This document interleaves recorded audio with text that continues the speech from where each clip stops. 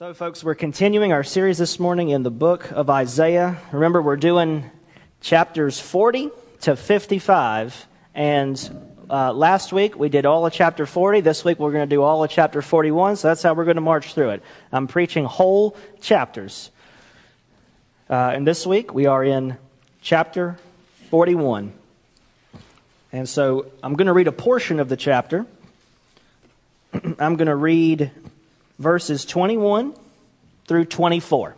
I'll ask you if you'll stand with me for the reading of Holy Scripture. Isaiah chapter 41. Let's read together in the presence of the Lord, verses 21 to 24. This is God's holy word for us, His people. Set forth your case, says the Lord. Bring your proofs, says the King of Jacob. Let them bring them and tell us what is to happen. Tell us the former things, what they are, that we may consider them, that we may know their outcome, or declare to us the things to come. Tell us what is to come hereafter, that we may know that you are gods. Do good or do harm, that we may be dismayed and terrified. Behold, you are nothing, and your work is less than nothing. An abomination is he who chooses you. God's word against the idols of the nations. This is God's holy word for us, His people. Father, we ask that you would bless the reading and now, please, Lord, the preaching of your word.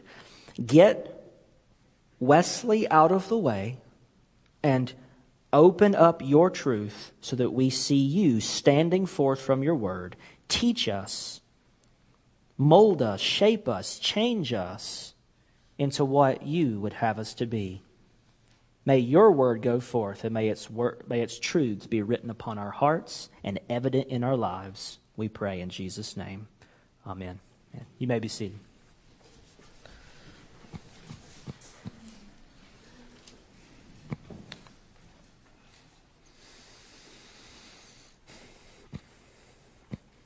I have to say, it's not easy to get ordained as a Presbyterian minister. Dan, testify. It is not simple. See, like I said, I was in seminary for 9 years, and I was in the ordination process that whole time. Now, it doesn't require 9 years. That's just how I ended up doing it. But here's what you got to do. Here's a quick rundown of what it takes. First, you have to express to your session of your home church that you feel called to pastoral ministry. After they interview you, they make a recommendation to the ministerial committee of the presbytery, and then you have to appear before that committee for an interview, and then you have to stand before the whole presbytery, share your testimony, describe your sense of a call, and then you take some vows that the moderator walks you through in front of everybody. And at that point, you become a candidate for ordination. And that's step one. That's step one to get your foot in the door. Once you finish that, you're officially considered a candidate under care of the presbytery. You must be under care for at least a year. The next step is you have to graduate with a Master's of Divinity from a Reformed seminary. Simple, right? No problem. Be a candidate for a year, go to school for at least 3 years, no problem. Get a master's degree. So that's the next step. After you finish your degree and you graduate, then you have to find a call from a church before you can do anything else. So they're not going to ordain you into nothing. They're going to ordain you into a church, which is kind of nice. You don't have all these ordained seminary grads just out there job hunting. They had to do that first. And then, once a church gives you a call, then the presbytery will let you take written exams. And there's like 4 or 5 of these, and they're kind of grueling. They're not simple. They're not short. You pass these written exams, and then, if you do that, you have to appear before the ministerial committee again, and then they test you on the same stuff, but it's an oral exam, which adds a whole nother dimension of pressure. And if you pass their exam, then you stand before the whole presbytery again. And if they remember you, because it's been 9 years, and then they get to ask you questions. Now, at the oral exam part, they can ask you any question that crosses their minds, and you have no way to prepare for this. They can just throw any random, what do you think about this obscure church father from the 2nd century? What would you do in this really horrendous pastoral counseling scenario? And you're on the spot. That's where, if they smell blood in the water, the sharks will swarm and they will pounce. And so Pastor Ron told me when I was going through this, he said, keep your answers extremely concise and don't say one word that's not related to their question. Otherwise, you're just giving them some rope to hang you with, and they'll do it. And they'll do it. That was actually good advice, because I have watched candidates just get destroyed in these examinations. One misstep and they're all over you. So it's not simple to become a Presbyterian minister. It's a daunting process to get ordained, which is a good thing, because it kind of filters out the people who aren't fully vetted, fully qualified. So if you get whoever's ordained in the EPC or PCA or whatever the denomination is, they had to go through all this, and they've kind of been verified and vetted. They have the credentials. The hardest part of this whole process by far, and the most intimidating, is that oral exam, those 2 oral exams. When it's just a written test, you have time to quietly sit back. Okay, I got a 6-hour time limit here. I can just kind of think about my answer. When you're in front of everybody and they ask you this question, the longer you pause and go, the more horrible you feel. And the more uncomfortable we all feel watching. We're just like, oh, it's a train wreck. You can't look away. That oral exam's not fun. Not fun at all. And if you say something crazy, it's over. I've seen this happen. In Isaiah 41, Yahweh, the God of Israel, summons the nations and their gods into a joint meeting for an oral exam. Isaiah 41 is a fun chapter. As we saw last week in chapter 40, God is seeking to comfort his people who have been exiled from their land by the Babylonians. And this section of Isaiah, chapters 40 to 55, is addressed to the exiles of this period. God's plan is to glorify himself, as we saw last week. His plan is to glorify himself as the comforter and the redeemer of his covenant people. That's his goal in these chapters. God's plan in chapter 41 is to continue comforting his people in their exile. How does he do that in this chapter? He does it by subjecting the nations and their gods to an excruciating oral exam in the presence of his people, Israel. And he does this, you can see in verse 1. Isaiah 41, verse 1. Listen to me in silence, O coastlands. Let the peoples renew their strength. Let them approach. Then let them speak. Let us together draw near for judgment. He's inviting them in. He says, rest up, get your strength, and then come into this meeting, open your mouth, and we're going to judge what you say together. Oral exam time. He says this again in verse 21. He says, set forth your case, says the Lord. Bring your proofs, says the King of Jacob. Yahweh, God, tightens the screws on the nations and their gods. He grills their gods. God is a savage interrogator. And he shows the pagan gods no mercy in this exam.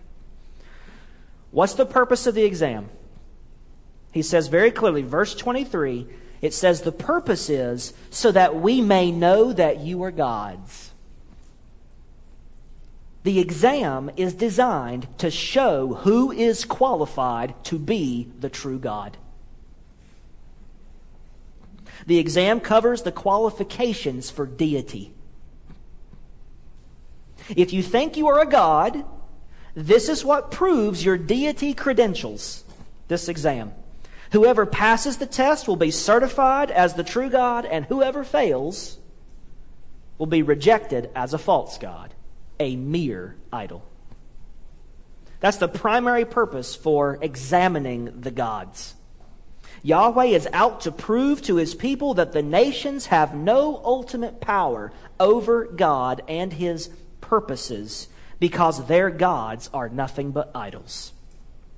Yahweh alone, the God of Israel, is the living and true God. And the gods of the nations are false gods, vain pretenders to Yahweh's crown. And there is also a second purpose for examining the gods, and it's this. The results of this exam ought to motivate the people of God to have great comfort and tremendous confidence in the gospel proclamation we saw from chapter 40. From that herald of good news who announces, "Behold your God, do not fear, salvation is at hand." We will see these two themes appear again and again in this series, in this section of Isaiah. God the Creator glorifies Himself in the overthrow of the false gods, and God the Redeemer glorifies Himself in the salvation of His chosen people.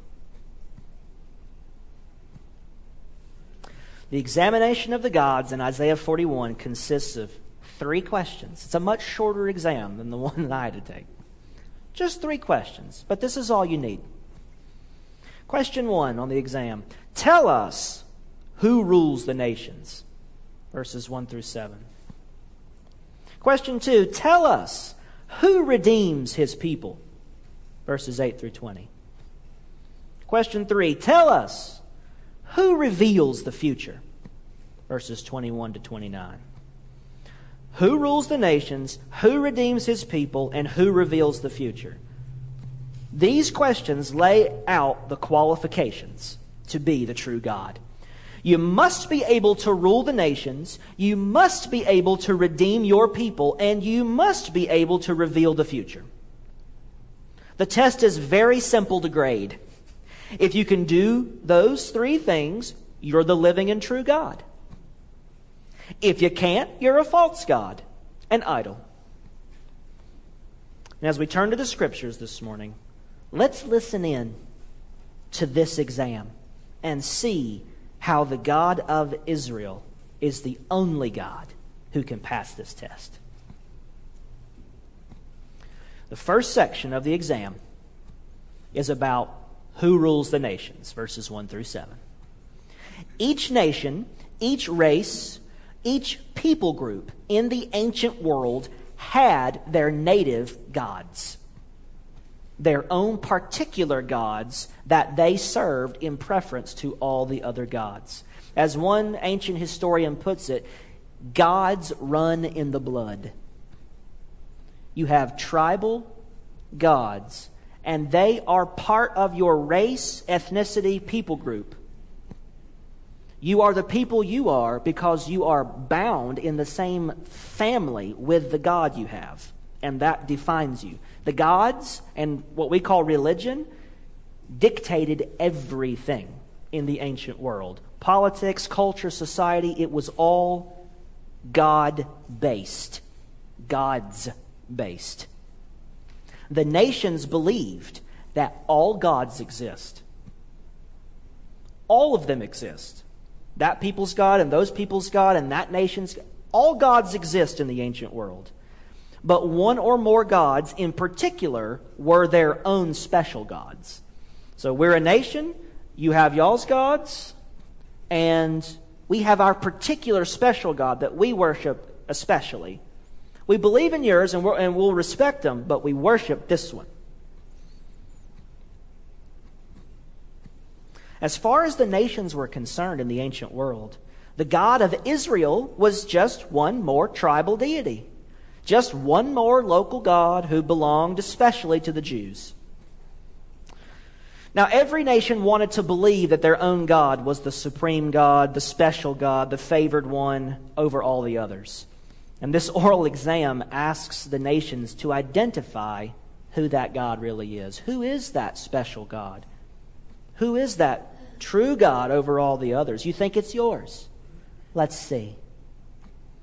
The true God who rules the nations exercises lordship over the course of history and over the affairs of men.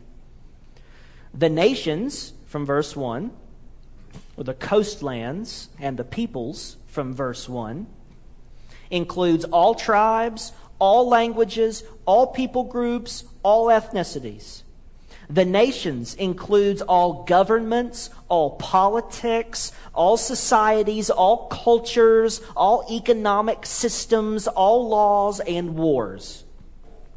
The ruler of the nations must be sovereign and supreme over the world and all the people, places, things, and events in the world. So tell us, you gods of the nations, who truly rules the nations? Is it you? Let's find out. At this particular point in history in the text, the Babylonians, who had conquered and exiled the Israelites, they had themselves been conquered by the Persians. So ancient Babylonians are from what is today modern-day Iraq. Ancient Persians, more or less, are from what's today Iran. Babylonians conquered Israel, Persians conquer Babylonians. The man who led Persia to conquer the Babylonian Empire was a man named Cyrus. Cyrus. No one could withstand the armies of Cyrus. Isaiah refers to the victories of Cyrus in our passage without mentioning his name. He will mention Cyrus by name later in the book in chapters 44 and 45. Look at verses 2 through 4. He's talking about Cyrus. God says, he will not cry aloud or lift up his voice or make it heard in the street. I'm sorry, I'm reading the wrong chapter. That's 42. That was not about Cyrus. Hint for next week, that's about Jesus. Verse 2 of the right chapter.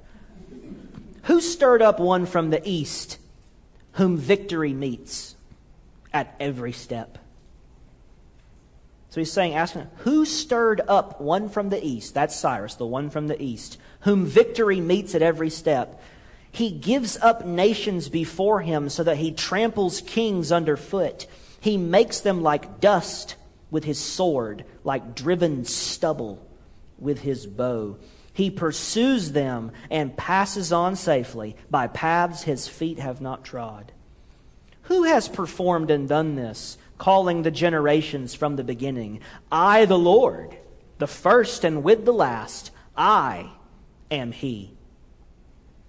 God asks the idols if any of them are responsible for Cyrus and the victories of the Persians. He says, who stirred him up, verse 2? Who stirred one up from the east? Who stirred up Cyrus? Who moved the heart of Cyrus to go to war? Proverbs says the heart of the king is in the hands of the Lord, and he directs it like a channel of water wherever he wants it to go. Who stirred up Cyrus so that he would go to war? He asks, he says, he, God, gives up nations before him. Who handed over his enemies to Cyrus? Who stirred him up to go to war? Who handed over his enemies to him to give him victory? God asks, who has performed and done this? Who brought all this about? This war between Persia and Babylon, this conquest by Cyrus. It says, who performed and done this? Who is responsible for bringing this about in world history?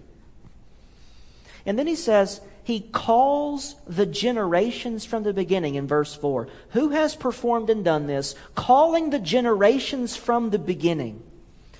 Calling the generations from the beginning. Who has foreordained all this from the beginning? Calling all these generations from the very beginning.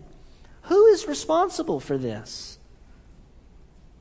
Those are the questions he's now asking under this first big general question about who rules the nations. Who stirred up Cyrus? Who gave him victory over all these other nations? Who has performed this?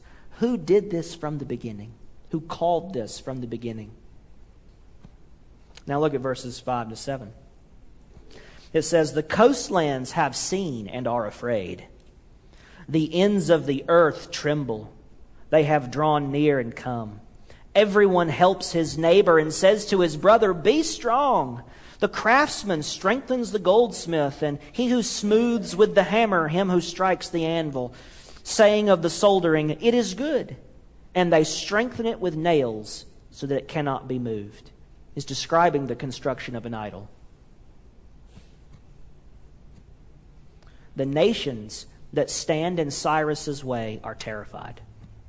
And so they cry out to their gods for help. Their gods could not protect them from Cyrus and the Persian armies, but perhaps the gods of the nations can redeem them.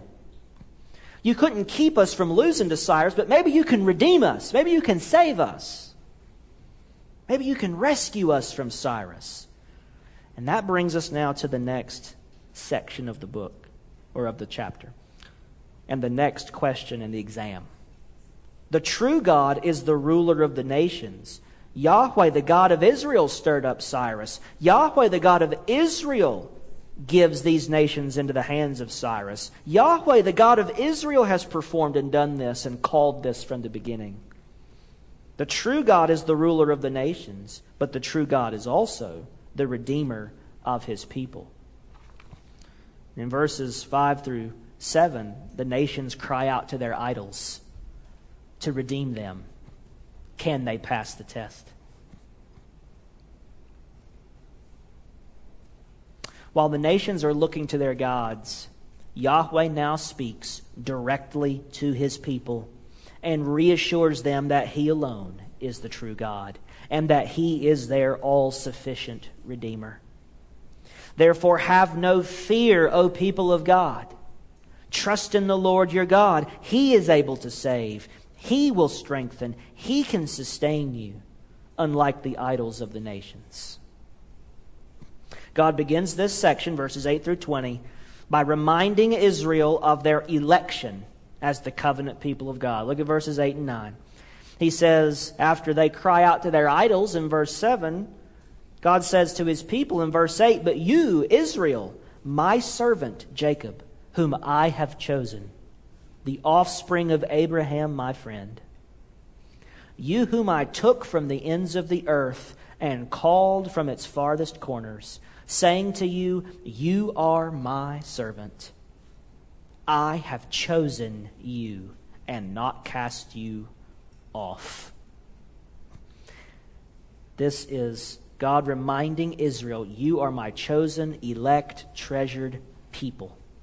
And then he summarizes 3 ways that God redeems his elect. He summarizes them in verse 10. He says, "Because you're my elect, therefore," verse 10, "fear not, for I am with you. Be not dismayed, for I am your God." And here's the 3. "I will strengthen you.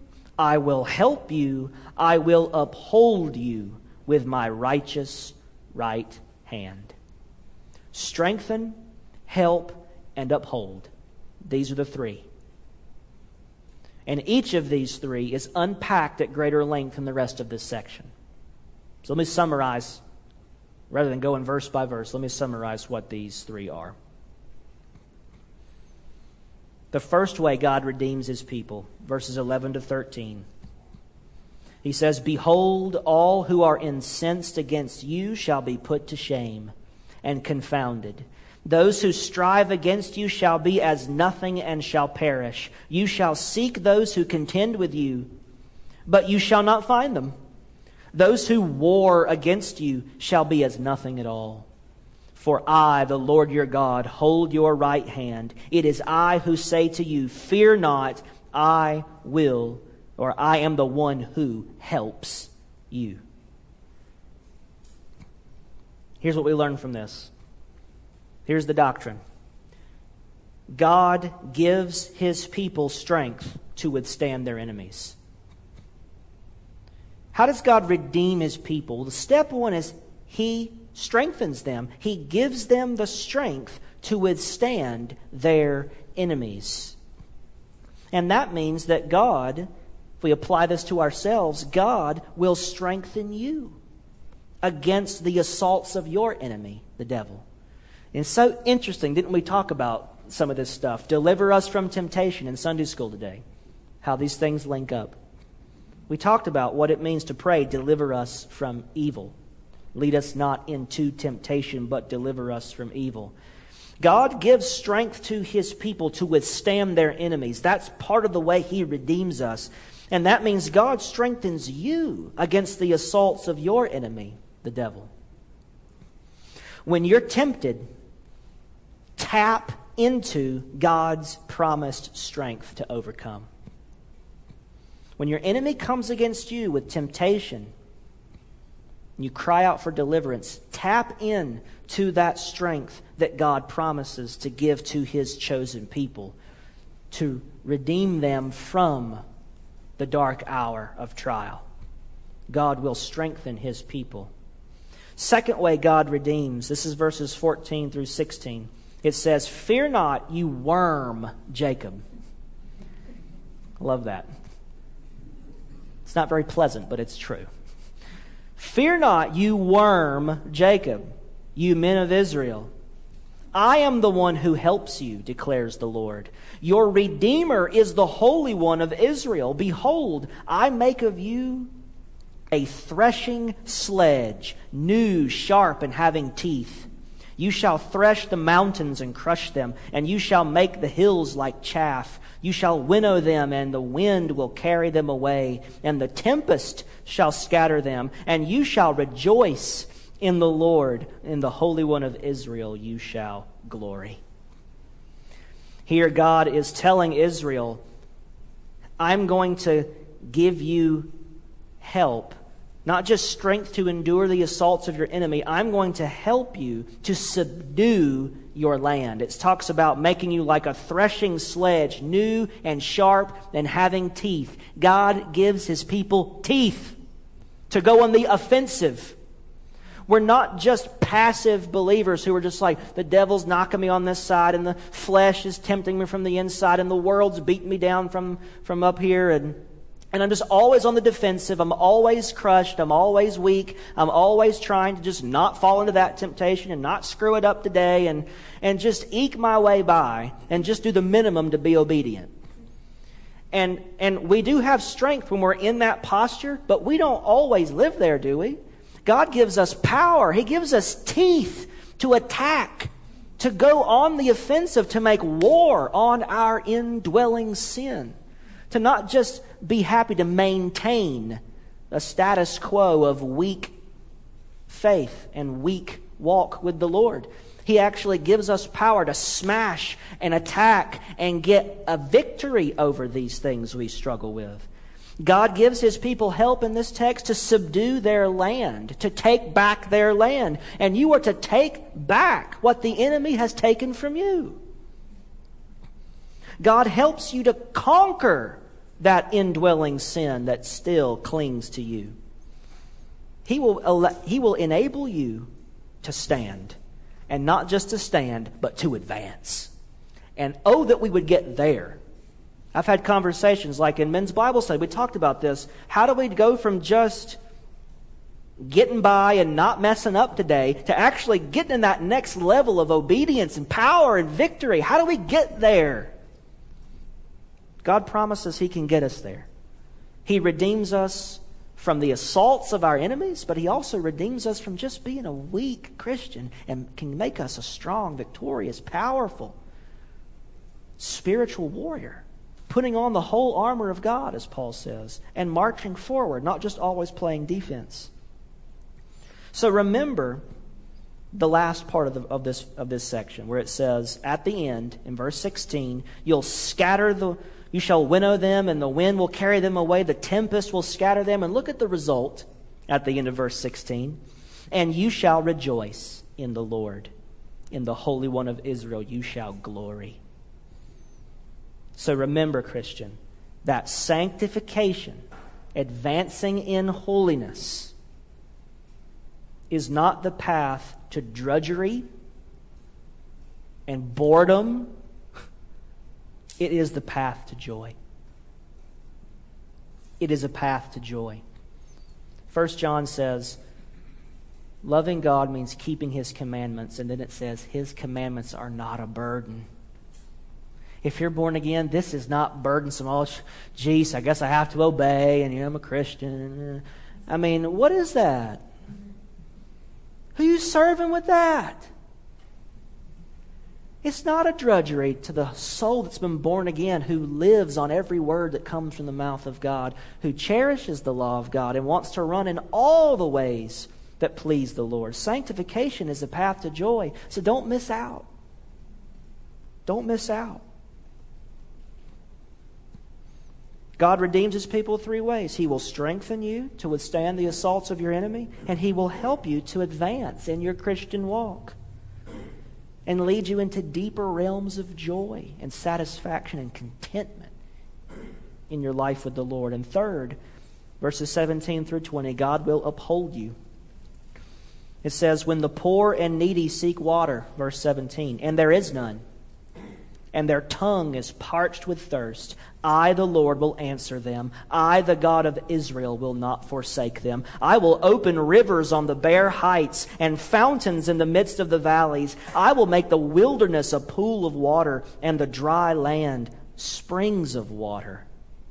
I will put in the wilderness the cedar, the acacia, the myrtle, the olive tree. I will set in the desert the cypress, the plane, and the pine together, that they may see and know and may consider and understand together that the hand of the Lord has done this. The Holy One of Israel has created it. God will uphold you. That means God, in this passage, He promises to Israel, I will give you, my people, my elect. I will give you all the help you need to endure in the desert. They are exiled, and now they have to come through a wilderness again, as it were, when they come back to their land. They came out of Egypt and came into 40 years in the desert, finally made it to Canaan. Now they're coming out of Babylon and Persia, and they're marching west, heading towards the promised land again. And they got to go through a wilderness, as it were, again. But He says, I'm going to take care of you in the wilderness just like I did the first time. I will uphold you. I will give you all you need to endure in the wilderness. And for us today, God says, I will uphold you, Christian. I will uphold you through your deserts and your wildernesses and your sufferings. I will be with you, and I will provide. It says, when the poor and needy seek water, and there is none, and their tongue is parched with thirst. Do you ever in your Christian life feel like that?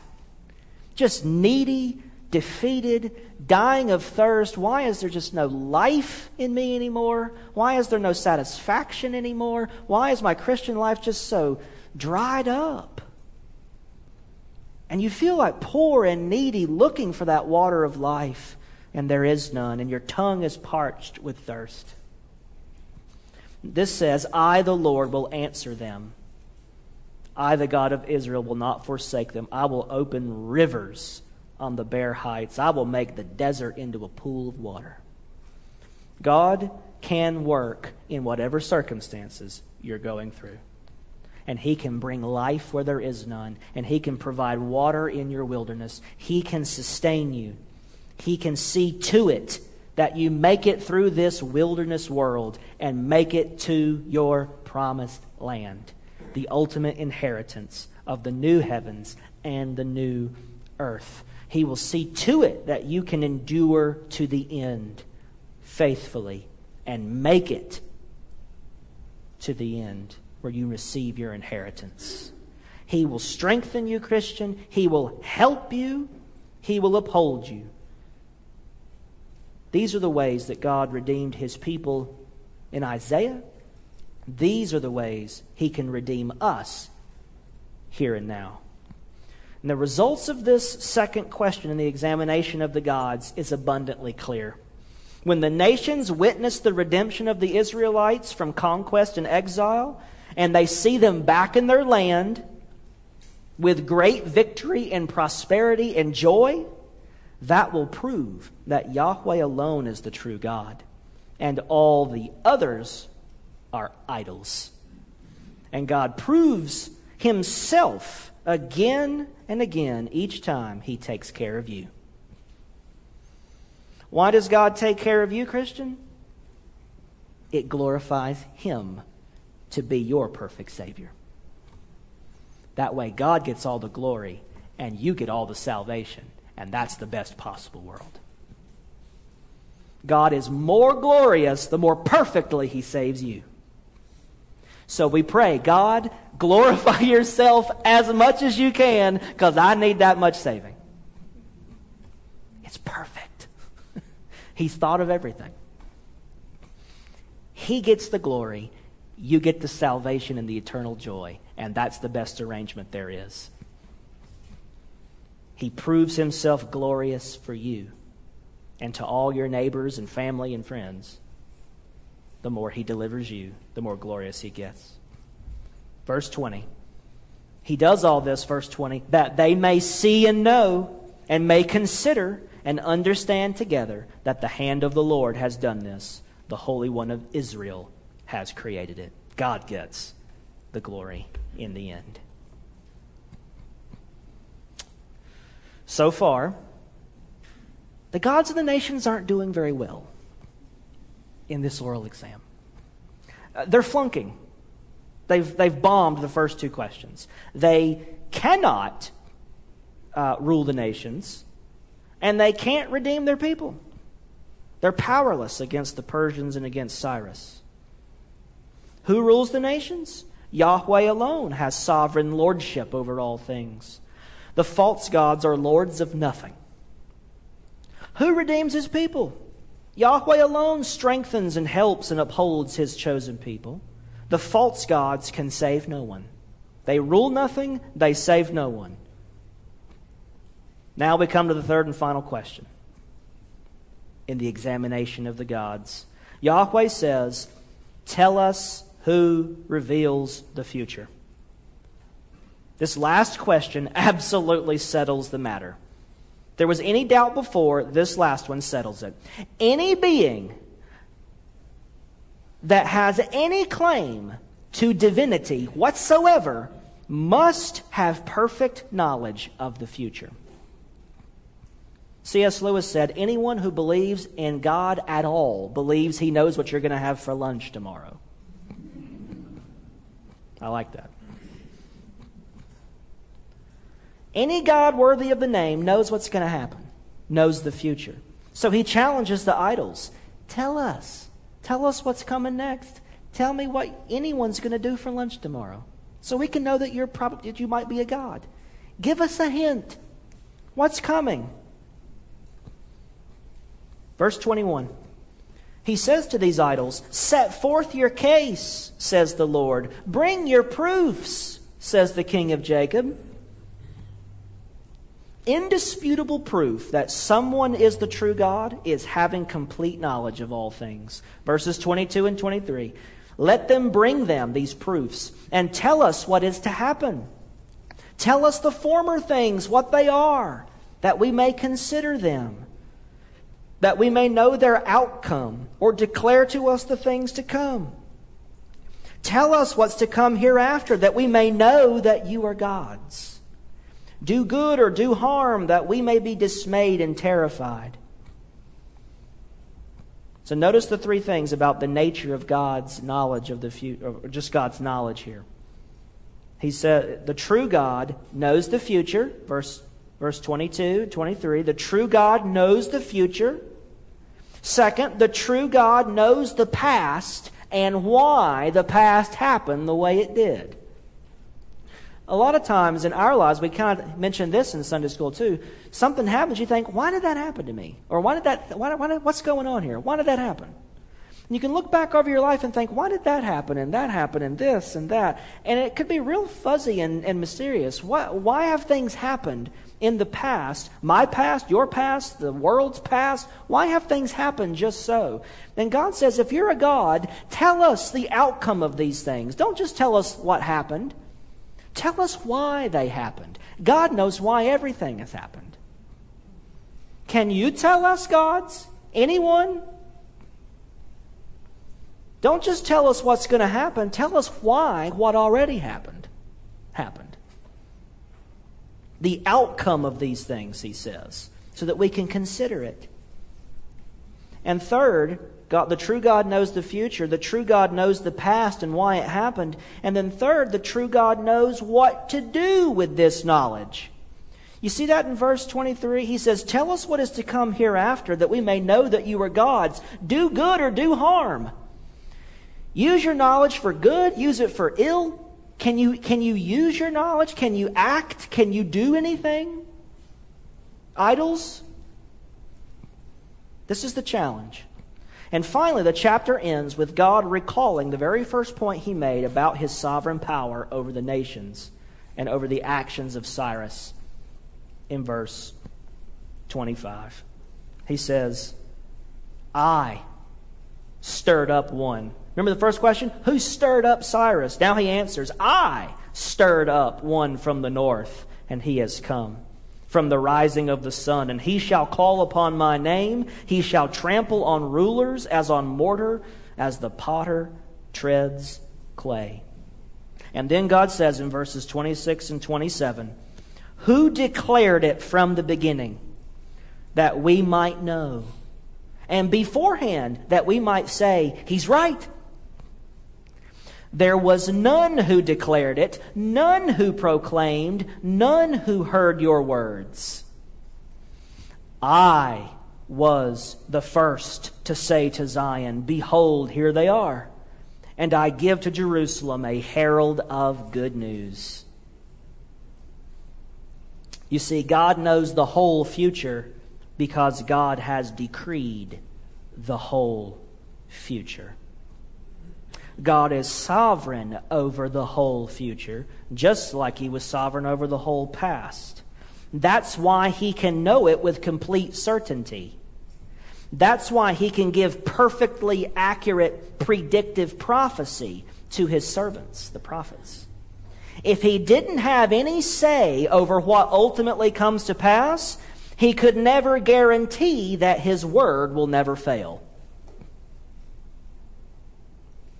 If God is not ultimately in charge and in control of what happens, then he cannot ultimately know what's going to happen. Because maybe there's something he didn't account for that kind of slipped out of his grasp. Whatever is outside his control must ultimately be somewhat uncertain, even for God. However, Yahweh has unquestionable lordship over all things, and thus his knowledge of all things, past, present, and future, is utterly certain, utterly perfect, utterly complete, unlike the gods of the nations. Verse 28, but when I look, there's no one. Among these idols, there is no counselor who, when I ask, gives an answer. So now we're at the end of the exam. You idols are horrendous at being God. That's the conclusion. You're awful. You didn't get a single question right. You can't do any of this. If we were watching this presbytery exam, it would be so painful, so awful to watch this happen. These gods have absolutely no answers. They're terrible at being gods. So here's the final conclusion of the exam, and we'll end with this. What are the final results of the examination of the gods? Isaiah tells us in two places in this chapter. Verse 24, he says, behold, he speaks directly to the idols, behold, you are nothing, and your work is less than nothing. You got a 0 minus. That's your grade. -0, okay? If that's possible. You lost all points. And then he ends verse 24 by saying, an abomination is he who chooses you. God hates idolatry.